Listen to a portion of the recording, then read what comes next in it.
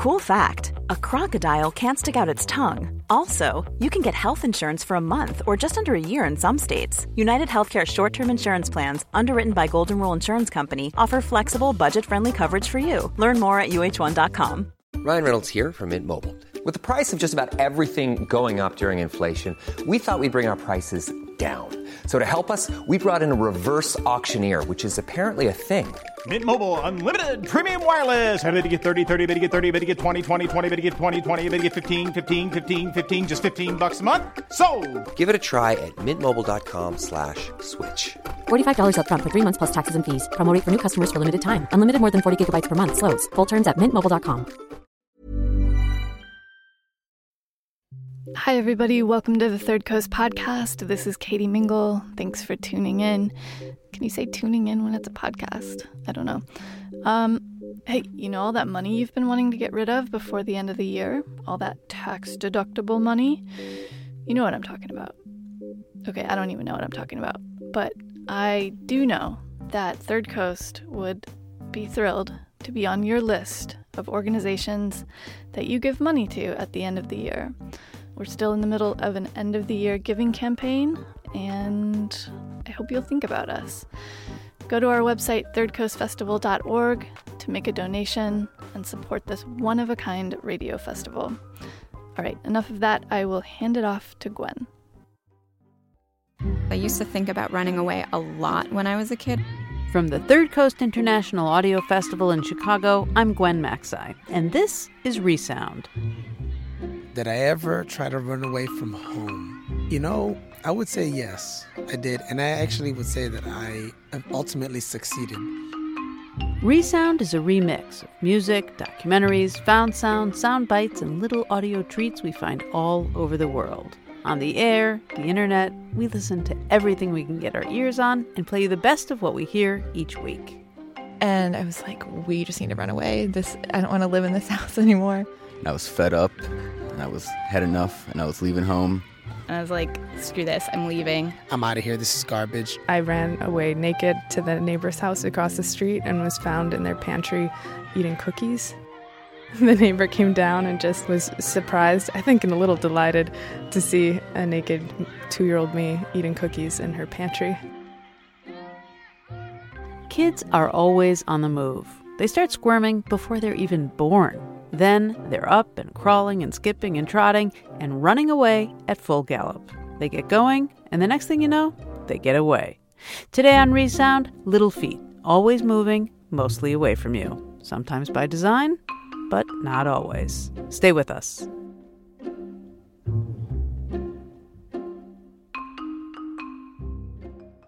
What kid doesn't love an adventure? You know, scavenging through alleys, trying to nick a candy bar, venturing far afield, right?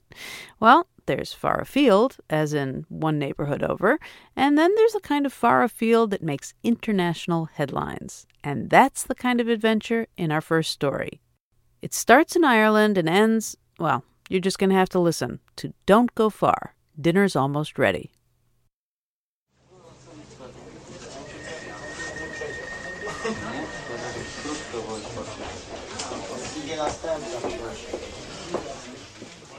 Dublin, August 1985. 2 Dubliners on the Dart. This is the new suburban rail system. Just opened.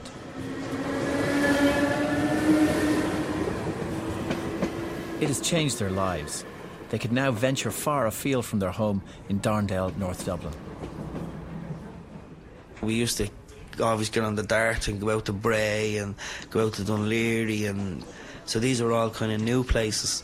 So and then we realised that there was a boat, the ferry, that went from Dunleary over to England, so that was an extended version of the adventure, if you like.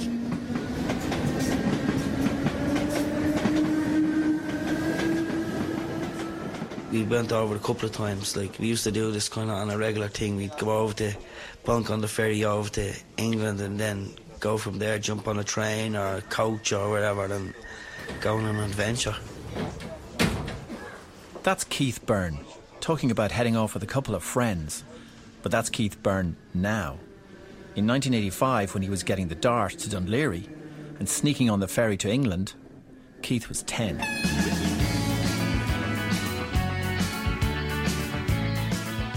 We'd gone to Pueli in the holiday camp, like Butlins and Pontins and Blackpool, I think, as well. We went to as well.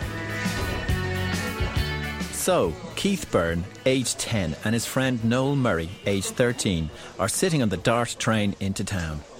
But the town they're heading for isn't Dublin. In fact, it isn't even in Ireland. Keith and Noel's final destination is so far away, and the story of their epic journey there causes such a fuss that within a couple of days, these two boys sitting on a Dublin train in August 1985 will become front page news. This is Morning Ireland. It's 8:15. The news headlines. Two Dublin boys. The news headlines. Two Dublin boys, aged 10 and 13, have been returned to Ireland after stowing away. The boys, 13-year-old Noel Murray and 10-year-old Keith Byrne, are now back home, none the worse for their adventure. Welcome back, and first today, that amazing journey by two young stowaways from Dublin. Noel Murray and Keith Byrne. Was there many people at the gate checking for tickets and that?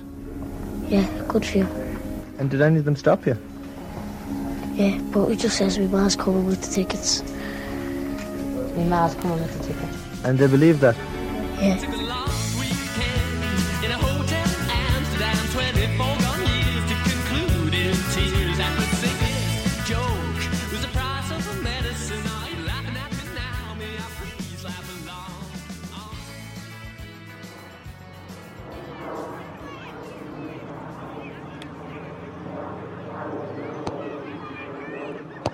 The day of Keith's adventure began quietly enough. We were kind of just hanging around our local area, basically. We had Noel just knocked in for me into my house. My mum had asked me to go around and get some potatoes in the shop. I brought them back. My mum says, don't go far, your dinner's nearly ready or whatever. And I says, I won't. I was in the garden. And then he just says, let's go out to Dunleary, and it kicked off from there. I was born and bred in Dublin, reared in Cabra, and then we moved to Drumcondra for a couple of months, and then we eventually moved out to Belcombe 26 years ago. Keith's school life was unsettled too. In 1985, at the time of this story, he was in St. Joseph's Industrial School in Clonmel. I was basically truanting from school, not going to school and acting the idiot and whatever else, so I was sent down there for my sins. We were very, very streetwise for our age, you know, kind of like when we were living in Drumcondra, I was only around 7 years of age, 8 years of age, and my mum used to have to collect her money up in Cabra. Because she had young kids, she couldn't make the journey, and I used to get on the bus. I was only 7 and 8. I used to get on the bus, get off the bus at Fisborough, and get on the Cabra bus up to Cabra, get off the bus up there, meet my nanny, go to the post office, collect the money and make the journey back. And, you know, I was like wide enough to do that at that age, and wide enough, I used to put the money in my sock, and, you know, like I was like, I would have been way ahead of other kids at that stage of the, you know, we were quite streetwise, you know.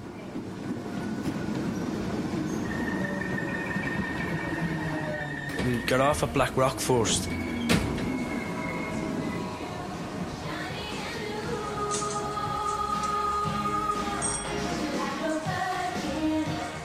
We had got some haversacks and tracksuits and things like that. We had shoplifted them in the shopping centre out there.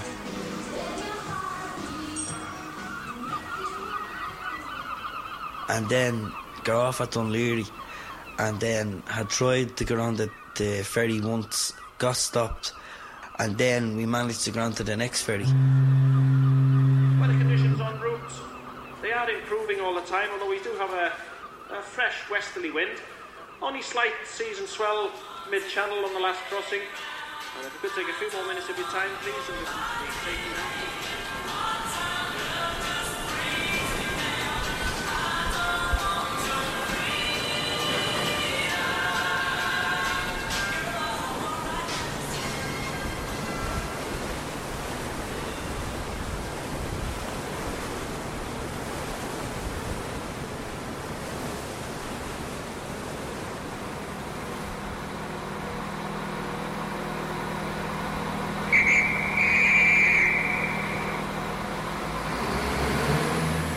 got over to England then, and then we just waited on the train then.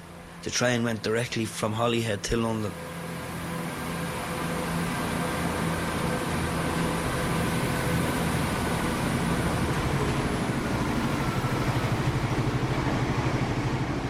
And we met some guy on the train who got chatting to him and told him we'd know where to stay for the night, and he says you can sleep on my floor for the night, and I'll bring us back to the train station and you can do what you want from there the next day.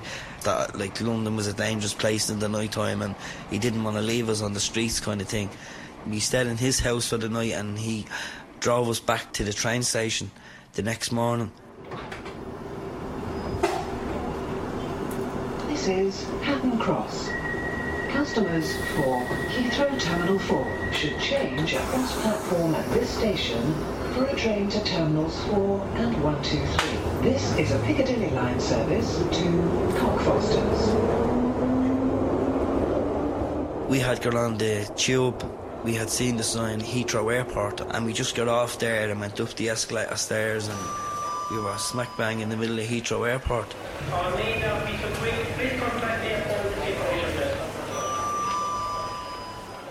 And we were kind of thinking, we'll fly home. We'll see can we get on a plane and fly home to Dublin. That was our idea at the time. So we kind of come up the escalator and we were smack bang in the middle of this huge place that was nothing like Dublin Airport at all. It was like 10 times the size. We were just amazed. There was like some kind of a fountain thing that you throw money in, like a wish-a-mail thing, and we had taken some money out of that. You know, microwaves are really so simple, and that's what makes it good. In the airport we had found these like lounge chair seats. Timotei shampoo. Where you put a coin in and you can watch a TV screen. Monday, wrote Mr. Kipling, in the form of my exceedingly delicious apple pie. Else can help, and if you can find them, maybe you can hire the A-Team.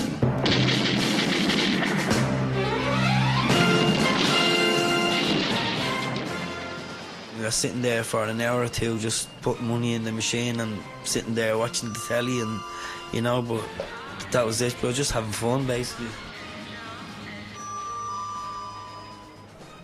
At one point in the airport, Keith and Noel were spotted by security.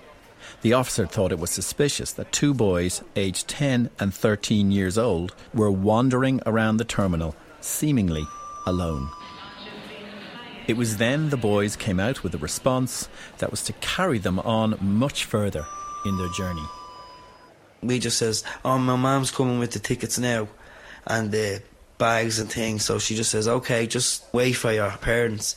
So we just walked and stopped for a minute, and when she wasn't watching we just kind of legged it off so she didn't see us, like, kind of thing. The same trick got them through the main airport security and into the shopping area.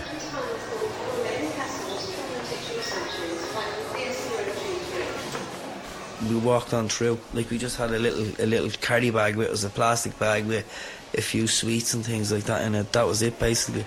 They just let us walk through, kind of thing, when we told them our parents was coming with the tickets. For the two boys, this wasn't so much duty-free as plain old free.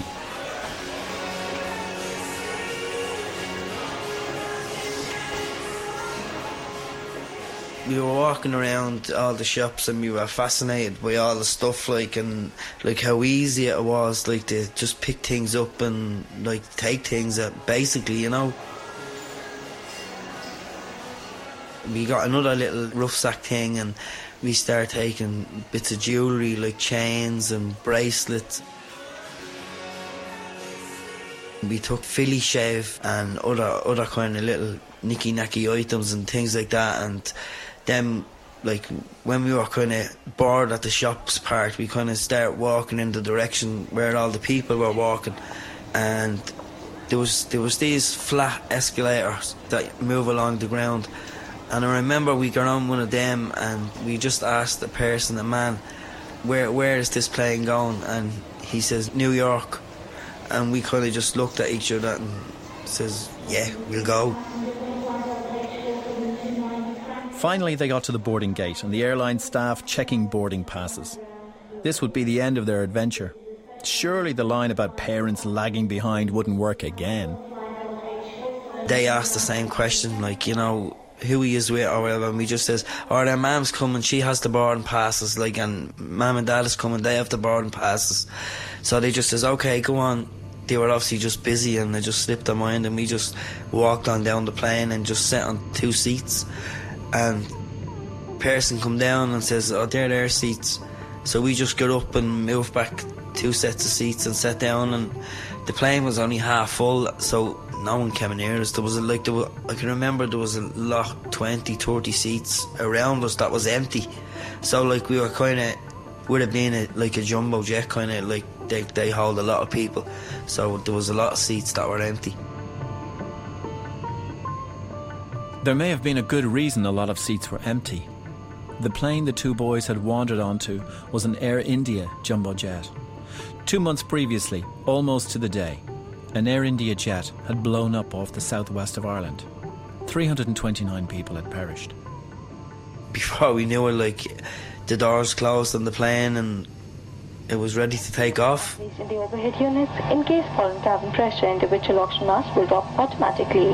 Cover your nose and mouth with the mask and breathe normally. We couldn't believe like that no one had actually copped on to like what we were doing, or like these 2 kids are sitting on their own and like who's with them or anything like that. Like it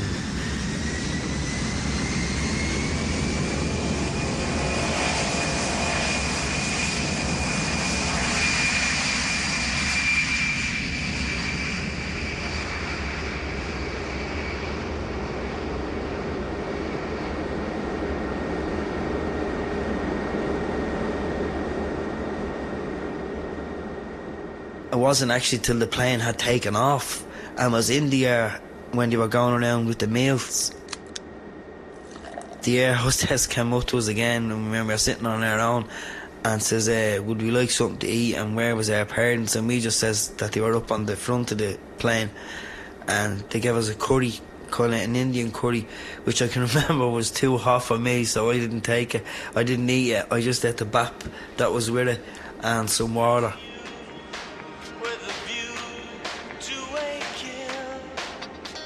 We were watching the James Bond film on the TV screen. Have security keep a good eye on him. Oh, by the way, you didn't say what part of the state you come from, Miss... No, I didn't. So we were sitting there just like kind of bet into that, watching that.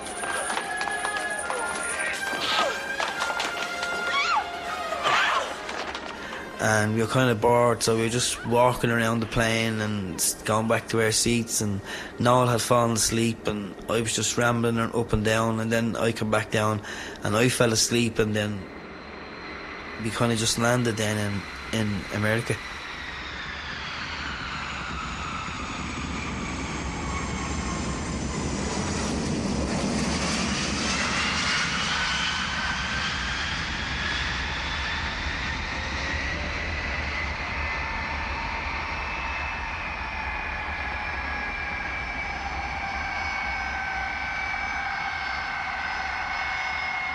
When the plane landed at John F. Kennedy Airport and taxied over to where you got off the plane, the doors opened and everyone just started getting off, and we kind of just milled in with the crowd getting off the plane.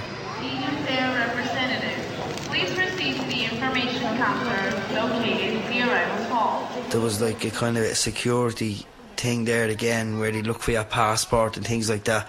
They stopped us and they kind of asked, you know, where's your passport, where's your papers and things like that, and we just told them the same thing, like, oh yeah, ma'ams, because we were kind of pretty much at this stage up near the front of the people, so we just says, oh yeah, we pointed kind of in a backwards direction, oh yeah, ma'am's coming with the papers now, and kind of when they weren't looking and they were dealing with other people, we were kind of like just ducked under they were kind of in like little security boxes with glass on them, and they had kind of wood kind of halfway up, if you like, about 3 feet up.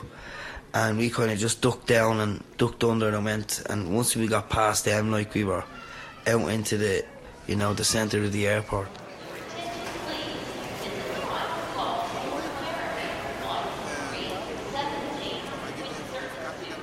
we had kind of looking around, just walking around the airport. It was so big, huge. We were fascinated by everything, all the different people. Like, because like at this stage in Ireland, there wasn't that many black people or different like nationalities and that. And like in the middle of John F. Kennedy Airport in 1985, you have all different kind of people. So we were just totally fascinated, and everyone was so tall, and you know, everything is just bigger. And so we were walking around the airport for nearly 2-3 hours just looking at everything and fascinated by everything before we even ventured outside the airport.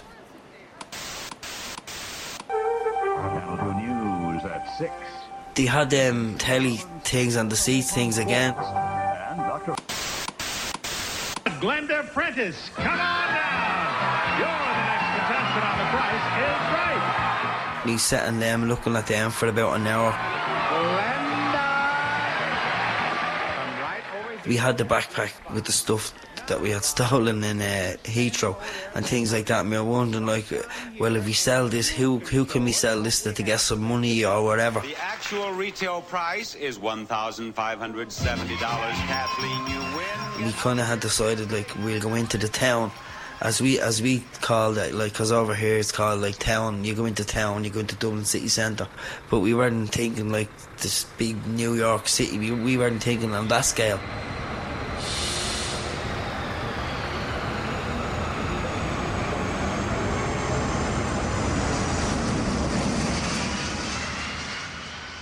So now, you have 2 Irish schoolboys in the middle of JFK Airport, one age 10, one age 13.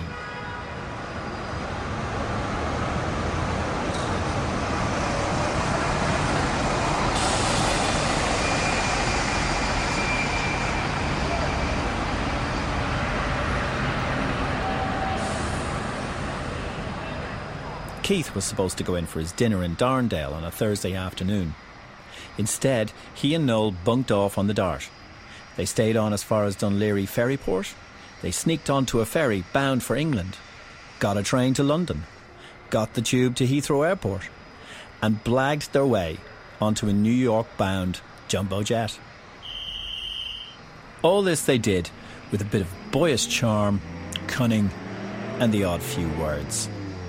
They were ready to take on Manhattan, but it was not to be. For it was the few words that would let them down. We had seen this person in a uniform who we thought was a security guard, and so we walked up to him, and anyway, not realising that he was a policeman, and asked him, like, "Hey, mister, how do you get into town?" And he kind of looked at us a bit strange, and he kind of says, "Who you guys with?" And we just says, "Well, we're our mum and dad." You know, and he says, "Where is your parents?" And at that stage, I think it dawned on us that, like, oh, like, what we had to do, and, like, we kind of got afraid then, like, we're at the being travelling on a plane for so many hours, we're like thousands of miles away from home. And we kind of just said to him, "Look, we're not with anyone, we're on our own," and he says, "We're at the bunking on the plane." And he didn't understand what we were meaning. He just says, "Hang on, guys, for a minute," and he got on his radio, his walkie-talkie, and a police car just pulled up then, and he put us in the back and brought us to I think it was the 15th precinct or something like that. From the top of the Empire State Building, WHTZ, Newark, New Jersey, New York, and Connecticut's hot rockin' Z100.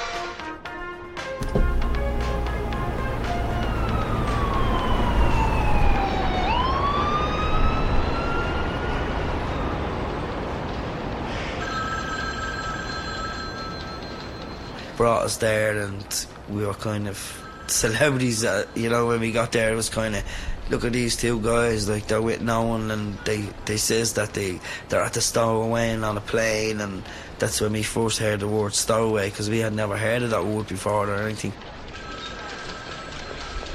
We were with the guards, so we kind of knew we were safe, if you know what I mean, and that they'd kind of organised some way of getting us home, like, although nobody had said that to us or anything like that. They had just kind of asked us questions of what we had done and how we had done it and things like that, and we just decided amongst the two of us that we'll tell the truth and we'll tell them everything, because like we just wanted to go home as quickly as possible at this stage. The fact that Keith and Noel decided to fess up and cooperate didn't mean they still weren't going to have fun. They had us in a room and with a desk, and there was a police officer sitting where was asking us questions, and every couple of minutes there was detectives coming in and, you know, and sitting down and laughing and joking with us. And like one detective come in and he had a gun on the side of him, and I was fascinated by this, and I asked him, you know, is that a gun you have? And he says, yeah. And I says, can I hold it, you know? And he says, yeah. And he took out this big thing like that's wooden, well, brown wooden handle and then steel, and I had the barrel on a thing. Well, he had actually took the bullets out onto his hand first, and then clipped the barrel back up and handed it to me then, and my hand kind of jerked it in a downwards motion, you know, like with the weight of it. And I was kind of holding it and pointing it around, and I pointed at my friend Noel and went bang, you know, like that, and messing and pointed it at them, and he just took it back at me and started laughing and saying, you guys are crazy, and all, like saying to us, like, you know. The Stowaway Boys' arrival at the police station was entertaining, until they said what airline they had arrived on.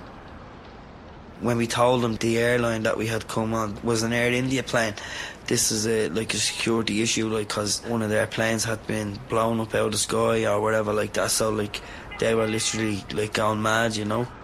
They decided that they wanted to investigate this like properly and see how we had done it, because it was getting a bit serious at that stage. Like the laughing had stopped, and it was more of a kind of security reason, and like, Jesus, how are these guys after doing this? And you know what I mean, like it was kind of, they were thinking more on the lines of terrorists and things like that. Like, you guys could have having bombs or anything, and you've done this. Like, this is very important that you show us how you've done this and how you've managed to get through this.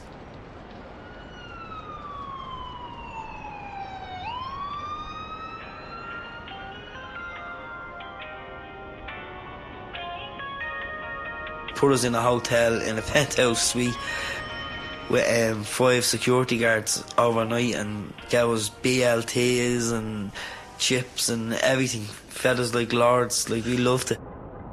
At first they had us handcuffed to the bed, and like I kept slipping my hand out of the handcuffs because I had only tiny little hands, and they were getting annoyed by that, so they ended up just taking the handcuffs off us and just letting us sit on the beds and whatever.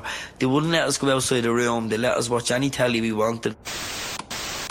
Turn it on, leave it on. America, see the music you want to see. I want my own TV.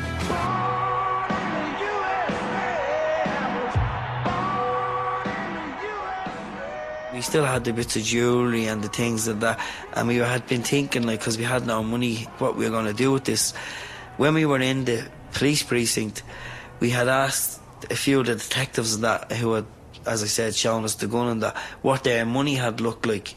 Now, we kind of knew what dollars looked like, but we were kind of being cute and like kind of playing dumb and whatever. And when they were taking out like $1 or $10 and showing us that, we were looking at it like saying, oh Jesus, look at that, can I have that and all. And a few of them had given us, no, yeah, go on, like, and we had like about $70 or $80 at the time. And we just, as we kind of got talking to the security detail, I took some of the jewellery out of the little haversack thing that we had, and I was looking at it, and they were looking at it and saying, where'd you guys get that and all. And we asked them, did they want to buy it? And like they bought some off us, you know. And we asked like who was it for, and they said they were going to give it to the hookers over there. When they told us in detail, like prostitutes or whatever, like we were, well, here we didn't care. We were selling it. They were giving us money, so we hadn't a penny going over. And like coming home, like we'd $200 or $300. The boys may have been living like lords, but back in Ireland, the boys' parents were frantic. My mum, she got a knock on the door, and she had reported me missing, obviously, like, and because we were gone at this stage, we were gone for 3 or 4 days, and it was quite serious. Like, she was totally worried sick and that. But she told us that she just got a knock on the door, like, in the evening, and it was a policeman from Coolock, and he says, "Miss Byrne, yes, you have a son, Keith Byrne." "Yeah." "Well, we found him." And she says, "Oh, that's great." And he says, "We found him in JFK Airport." And my mum says, "Oh, great, the airport, he's only in the airport." And she says, "What airport?" "JFK Airport, where is that?" And he says, "America." And she says, "What? America? What the hell is Keith doing in America?" Joe! Dynasty. Joe? Sunny Florida. The following day, they kind of woke us up, gave us some breakfast and that. This week on Good Morning America. Weekdays at 5 on Channel 30. And brought us to the airport.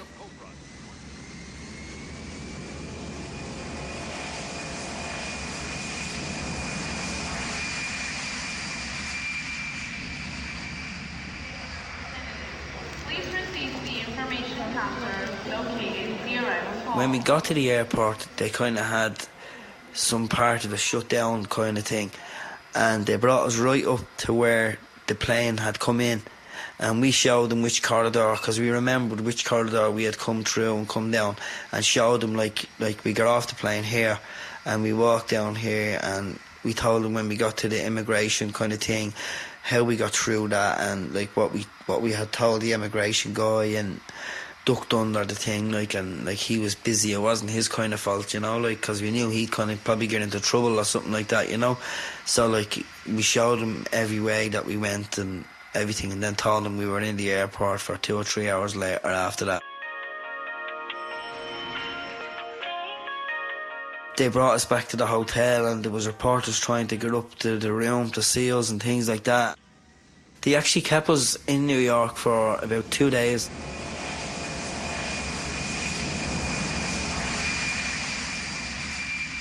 We went back later on that evening, and we had to go back over what we had told them earlier on that day, go through the whole thing again, and you know, because the airport was so big and we had to show them every way, they wanted to get everything right down to detail, and we showed them all that, and then like we were told then we were going home then the next day.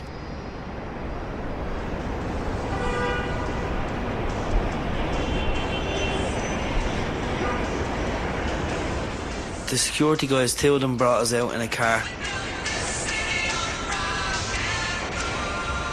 Brought us to the Empire State Building and bought us a monument, little tourist kind of thing, if you like, of the little square piece of marble with the Empire State Building on it. We had flags with "I Love New York" on it. Banners, "I Love New York," things. They bought us things like that and all and gave us that.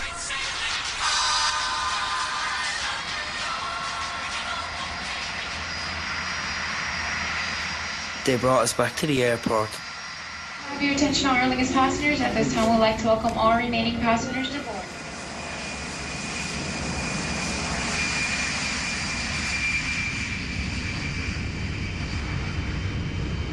We were on an Aer Lingus plane, we were safe, you know. We knew then we were going home. We were going to meet our parents. This is Morning Ireland. It's 8:15. The news headlines. 2 Dublin boys who stowed away on an Air India flight from London to New York are due back home shortly. Gander, Shamrock 115, flight level 330, estimating overhead. Despite feeling safe and looking forward to meeting their parents, Keith and Noel decided they'd played along with the authorities for long enough. So we were kind of thinking then, oh, my mum's going to kill me and my dad's going to kill me, and we were thinking, geez, what are we going to say, and, you know, like, what's going to happen, like, who's going to be there when we get off the plane, and because we were so worried, like, what's mum and dad going to do, we're going to get killed, like, Jesus, look what we're at to doing. We says, like, we kind of found out on the plane that we stopped off at Shannon on the way. When we heard that, we says, right, we'll jump off at Shannon and then, like, we'll make our way home. Nobody will know, and then we'll just make our way home quietly, and, you know, everyone will forget about it, and we'll just go home, and, you know, everything will be alright, you know. And I don't know, but I think they drugged us or something on the plane, because we got a drink about half an hour before we arrived in Shannon, and it just totally knocked the 2 of us out. The 2 of us fell asleep.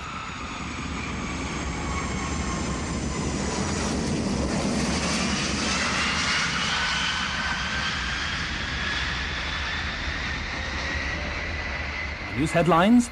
2 Dublin boys who stowed away on an Air India flight from London to New York have arrived home.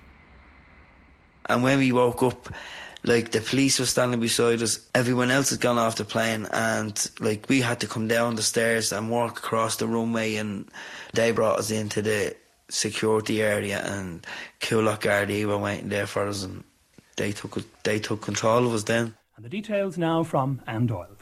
2 Dublin boys who stowed away on an Air India flight from London to New York at the weekend are now back home, none the worse for their adventure and a little richer.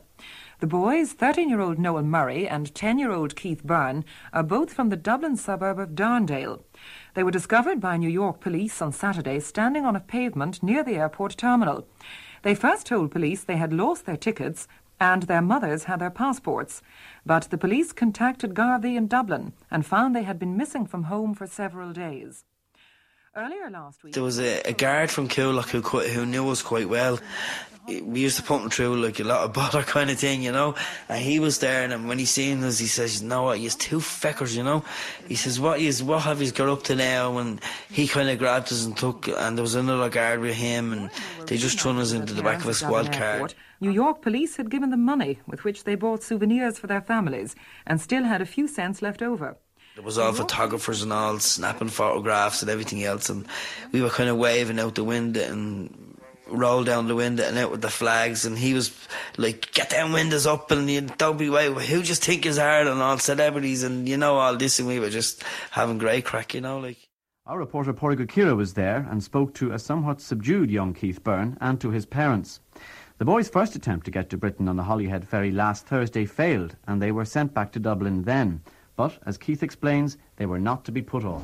We went back on the boat to Holyhead again, got the train to London, the plane to New York. Was it hard to get out to the airport in London? No. How did you do that? By train and bus. Did you have tickets? We pay on the bus, but not on the train. So when you got to the airport, did you know what you wanted to do? No, not really. And why did you pick on New York? Did you want to go to New York? No, we just asked the man where was the plane going. It says New York, so we just got on the plane. Was there many people at the gate checking for tickets and that? Yeah, good few. And did any of them stop you? Yeah, but we just says my ma's coming with the tickets. My ma's coming with the tickets. And they believed that? Yeah. So when you got on the plane then, did somebody ask you for a ticket there? No. And was it a long journey or did you enjoy it? Yeah. And were you hungry? Did you get anything to eat? Yeah. There were so many things on the plane. And did you eat them? No. Didn't like them. What did they give you? Curry stuff. Curry and rice. So when you got to New York then, did you walk off the plane with the other people? Yeah. And what were you hoping to do? Did you want to get bus into town? My friend did. We asked the policeman what way is it into town, and he just asked us what was our name. We got tickets for being over there, and we said no. He brought us off to the police station. My mum and dad just threw their arms around me like I was expecting to get killed, you know. But my mum was just in floods of tears, and my dad they were just like so happy to see us. I don't think I could have done any more than putting him down there, letting him home on the holidays. He was told not to move out. His dinner was on, a 1:30 on Thursday, and when I looked out again, Keith was gone. They apparently had tried to get out of Ireland twice last week. Are you afraid that they might do this again? Yes, that's all I was worried, that once they had tight security on him this morning when he got to Dublin. Did they ring you from England or did they contact you? No, America did. Sergeant Harrison, he was terrible nice. He asked me did I love him, did I want him home, and when I last seen him, and I told him since Thursday. Well, I think they might have been expecting that he would be caught, but it's just when they weren't caught. Lieutenant Richard Richards of the New York Port Authority Police at JFK Airport has been telling us about the 2 boys' journey. One of the things that they wanted to see was some of the sights here in New York.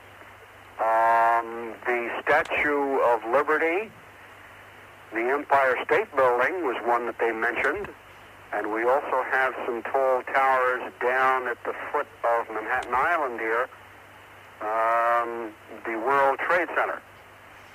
So they had an itinerary planned out? Well, yeah, I think that they kind of were an adventuresome twosome, and they were certainly prepared for their itinerary and their journey. You think they might try it again? I don't know. I wouldn't say try it again. No, I think he's learned his lesson. Well, hopefully he has this time. But for now, he's home to stay. He's home, thank God. That's all I want. Well, do you find it amazing that they managed to make it all the way to Kennedy?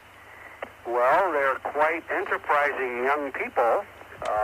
They appear in the American vernacular to be what we consider streetwise.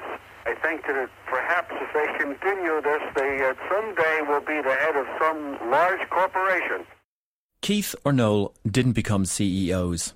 Me and Noel split up around 16. I just kind of stayed with my mates and he went on and done whatever he was doing, you know. But for Keith, he did just as well as anyone during the boom time, before losing his job in the building trade. Keith's a family man, loves his kids, and it's clear he and his partner plan to raise them right. When they're out playing in the garden, he keeps a close eye on them, and they always come in for their dinner. I don't think there'd be any chance that you'd get away with it nowadays with everything that's going on with the planes and the security that they have nowadays, you know, like there'd be no way you'd get away with it now, or, you know, they wouldn't fall for that old trick, or my mum's coming behind me, you know, like they'd be too wide for that, you know, like. Nowadays I don't talk about it. I wouldn't bring it up in conversation, but like if it's brought up in conversation or whatever, like I'll talk a little bit about it, kind of, you know. It's a happy like experience or a happy memory, you know, like it's not a sad memory or anything, like, you know. I still haven't lost that adventurous nature, you know, like I love travelling different places, and me and my partner would go off and on drives. We'd drive down to Kilkenny and Carlow still and the Week and things like that, you know, and I'd bring the kids off and walks around, you know.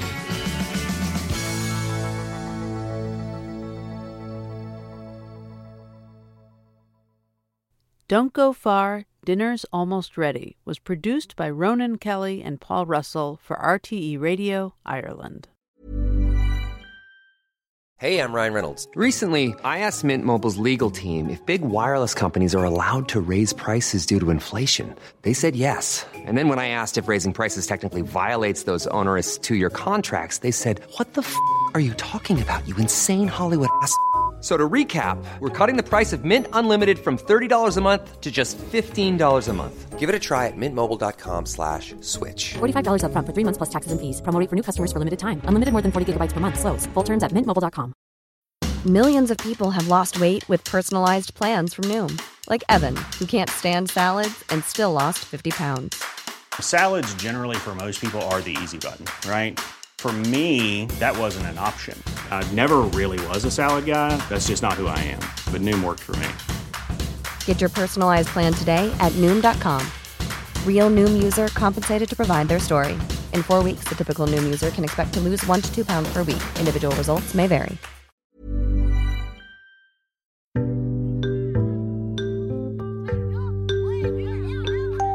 You're listening to Resound from the Third Coast Festival in Chicago. I'm Gwen Maxey. Support for Resound comes from Mark Realty, providing its commercial real estate tenants with personal service in office buildings throughout the Chicago Loop and suburbs. More information about Mark Realty services is available at markrealty.com. I'm packing up. I have my Boy Scout canteen. I think I took a flashlight, a pair of binoculars. I remember my dad sitting in like the easy chair reading the paper. He barely folded down the corner of the paper and said, "Good luck out there." I know what we'll do. We'll walk to where I play Little League, and we took a bunch of my dad's change, and we were like, we're gonna like buy candy and provisions. And then we also last minute decided to bring my dog too, who was like sort of an overweight beagle. I don't remember ever wanting to run away as a kid. But my little sister, I definitely have. I remember, she would want to run away, and she would pack up her bag, and she would say, "I'm leaving." But she is in college now, so she's away. She finally got away. Every parent knows, eventually, children leave you. Usually when they reach adulthood. But sometimes this natural order of things gets rearranged, and the separation comes much earlier, as was the case with this Canadian family. One day the phone rang. Faith and fate collided, and a call from India changed their lives forever. Here's Very Precious Thing.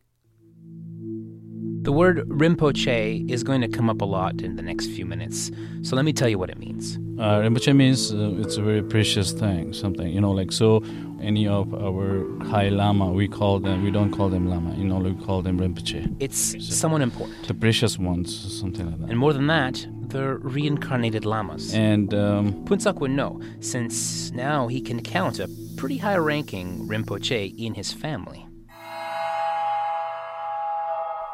Here's what happened. Now, Phuntsok's extended family in India, they're quite religious. They were really close to a senior Rinpoche there. They took his teachings to heart. They followed his advice. One night, here in Toronto, Phuntsok's wife, Sonam, had a dream. And in that dream, she was visited by that very same Rinpoche. She was saying the Rinpoche gave her something to eat, something green, and the dream was very pleasant. That's what she said. Around the same time that Sonam has that dream, the Rinpoche, he actually dies. On that very day. And not long after that, we found that she was pregnant.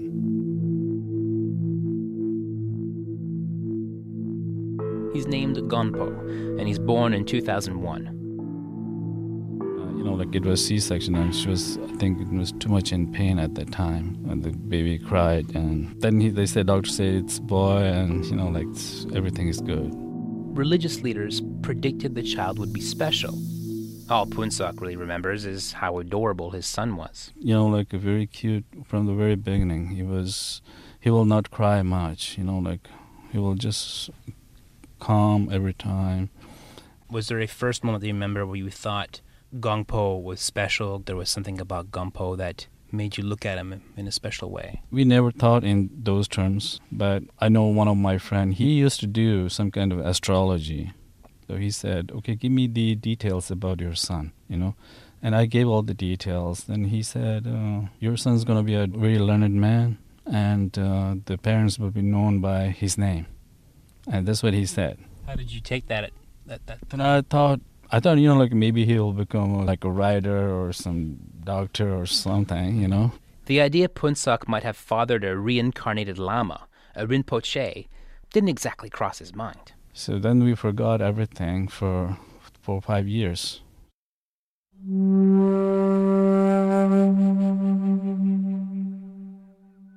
So when I was 12, I came to know that he was a reincarnation. This is Gompo's big sister, Tenzin Pomo. And I was pretty surprised because when he was around, I loved him as a brother, but he would get really annoying sometimes. Typical brother-sister stuff. Yeah, pretty much. So the monks or the Rinpoches tasked with finding and confirming reincarnates, they do so using a combination of ancient custom, some astrological math. I don't know how they work it, actually. They found that my son was the one, so... By the one, he means his son, Gonpo, was identified as the reincarnated lama that had known the family in India. The Rinpoche who had died and appeared to Sonam in a dream. That incredible announcement came rather mundanely. The phone came from my in-laws because all the monks and everyone, they came with, some kind of offering to my in-laws' home, and they said the Rinpoche has recognized. I was kind of speechless, Is this true or, Yeah, but then when I found out about it, I was so sad. And yeah. Imagine finding out one day that your son, your baby brother, is not who you think he is. He's someone greater than all of you, and he's no longer yours. He's everyone's. And he has to move away. By the end of 2005, Gungpo had been ordained as a monk. The family witnessed the transformation in India. That was a very special day because we were just going up to that monastery, and they found that we arrived. The day we arrived, they're seeing rainbows and those kind of thing. It was a clear sky, but they're saying, like there were rainbows. And there was a whole process. His head was shaved, and he was ordained, and he was offered the robe. And by then, he also had been given a new name. Jigme Tenzin Gyurme Rinpoche. Jigme Tenzin Gyurme Rinpoche, now a reincarnated Lama, now reunited with his brothers in a Tibetan monastery in India. The day we got there at the monastery, and he just went with the monks. He just mixed up right away. And was that a strange moment? Yeah, I was thinking, it was a pretty good sign, that it's going to be easy for him. It took a couple years back in Canada to sort out the paperwork. The young Rinpoche finished first grade, then it was time to send him to India for good. Sonam, mom, would chaperone her own 7-year-old son to the monastery. That day was a pretty difficult day for me, actually, because at the airport, so now he was finally leaving, and because he was scared, right? So I want to stay now, he was saying like that. Then my wife advised him, you have been chosen and you know everything that has been done. Then he said, okay. Then he said, okay, so let's go. I was pretty sad, but my daughter, she cried a lot on that day. I don't know, I didn't cry a lot at the airport, but then when I came home... it was really like some kind of empty here, It was just silence. It was just empty. And then I went to my room, I jumped on the bed and I started crying. But then, we already made the decision, so... It wouldn't, go away. I was thinking, oh my God, if I wished I wanted to talk to him so bad. Reincarnation is an important part of Tibetan Buddhism. And so when a Rinpoche is found, Buddhist families must balance this mix of overwhelming joy with overwhelming sorrow. As a Tibetan, it's our culture, and I feel very honored, to have my son become a Rinpoche. But at the other side is also there because departing away from him, so that's being my selfish, actually, so that's a different thing. So why do you think it's selfish? I don't know, that's the attachment. That's the most difficult part. That's what we, in our religion also, that's the attachment that causes the biggest pain in human life, So to overcome that was a little bit the difficult. You do get a lot of respect from people, from public, and then maybe, who knows, he'll reincarnate again. Do you believe that he's the reincarnation? I actually don't believe in these kind of things, but it's just the things that we figured out when we went to India. It was kind of surprising, and then after that, I think. Do you accept why this has happened to your family? Yeah, I do. I have to. You have to.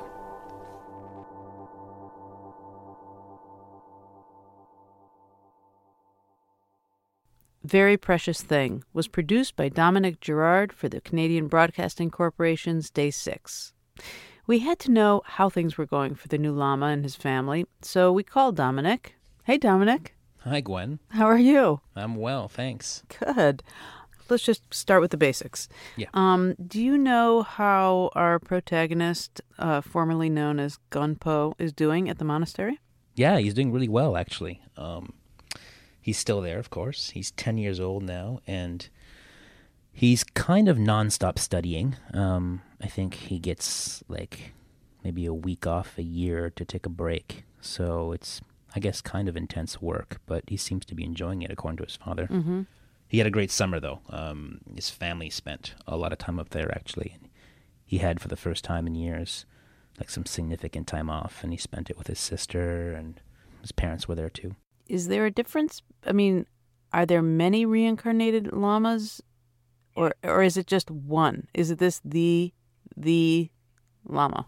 Yeah, that's a misconception I think many of us who don't follow the faith have, is we hear about the Dalai Lama, and it's like, okay, so the Buddhist faith has this boss at the top of the chain, right? And he's the Dalai Lama, and that's it. And I'll bow into the Dalai Lama. That's not quite at all accurate.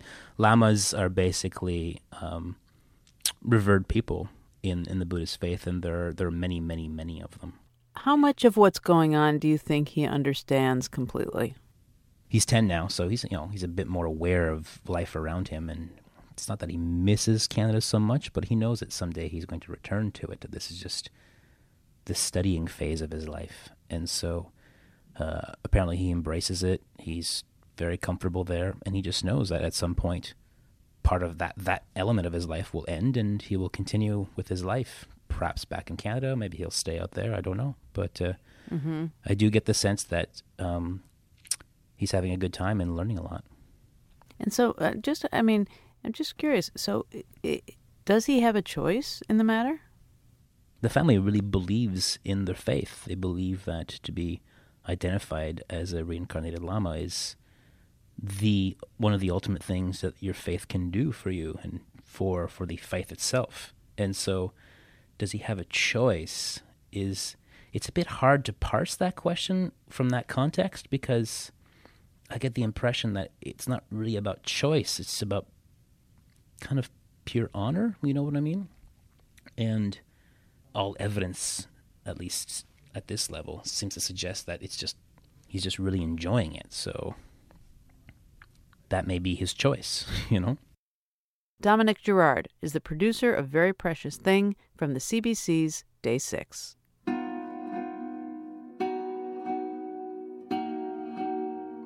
We, I think, skulked around the creek near our house, through the woods, did our normal daily playtime. And then I think I got a little hungry. And, when you're a 7-year-old boy and it's a little late in the afternoon and it's snack time, and you don't have any cash and any wheels, you're a little limited. So I think I went back hat in hand. At that point, it was kind of like I wasn't really mad at my dad anymore. I was feeling fine about the world. Like, I had lost interest in running away, and it had gotten late, and so we were like, well, let's just go back home. And anyway, so I ended up going back home because everything blows over, eventually. I got about halfway down the block. I got scared and sad, turned back around and came home. So I used to, when I was a kid, try to run away, sort of torture my parents. I'd never be there again, and they'd be so sad. But when I went away to college, I had this thing where I got really nostalgic and sort of lonely on occasion, and I would break back into the house. So I would drive back from college at 2 a.m, creep into the house because it's a really creepy turn-of-the-century farmhouse, and then eat a ham sandwich with raspberry jam and lettuce and stuff, and just be in the kitchen.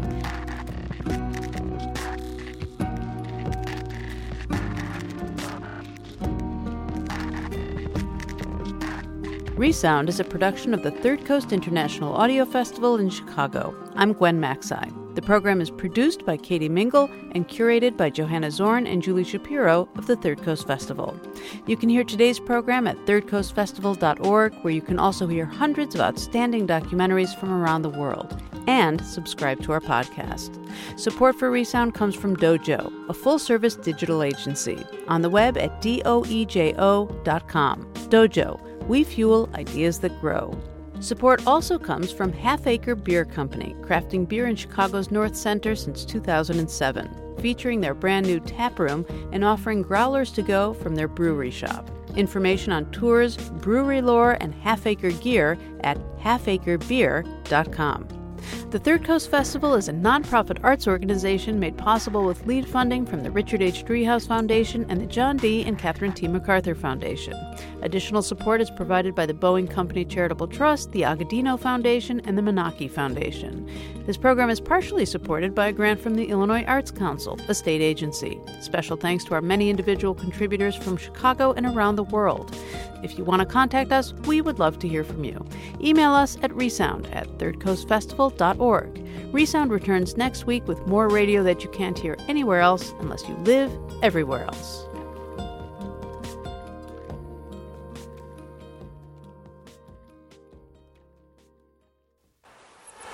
You've been listening to the Third Coast Podcast. Stay connected with us through Facebook and Twitter, or by signing up for our email list at thirdcoastfestival.org. If you like what you heard today, consider writing us a review on iTunes or sending us a few bucks. As always, thanks for listening.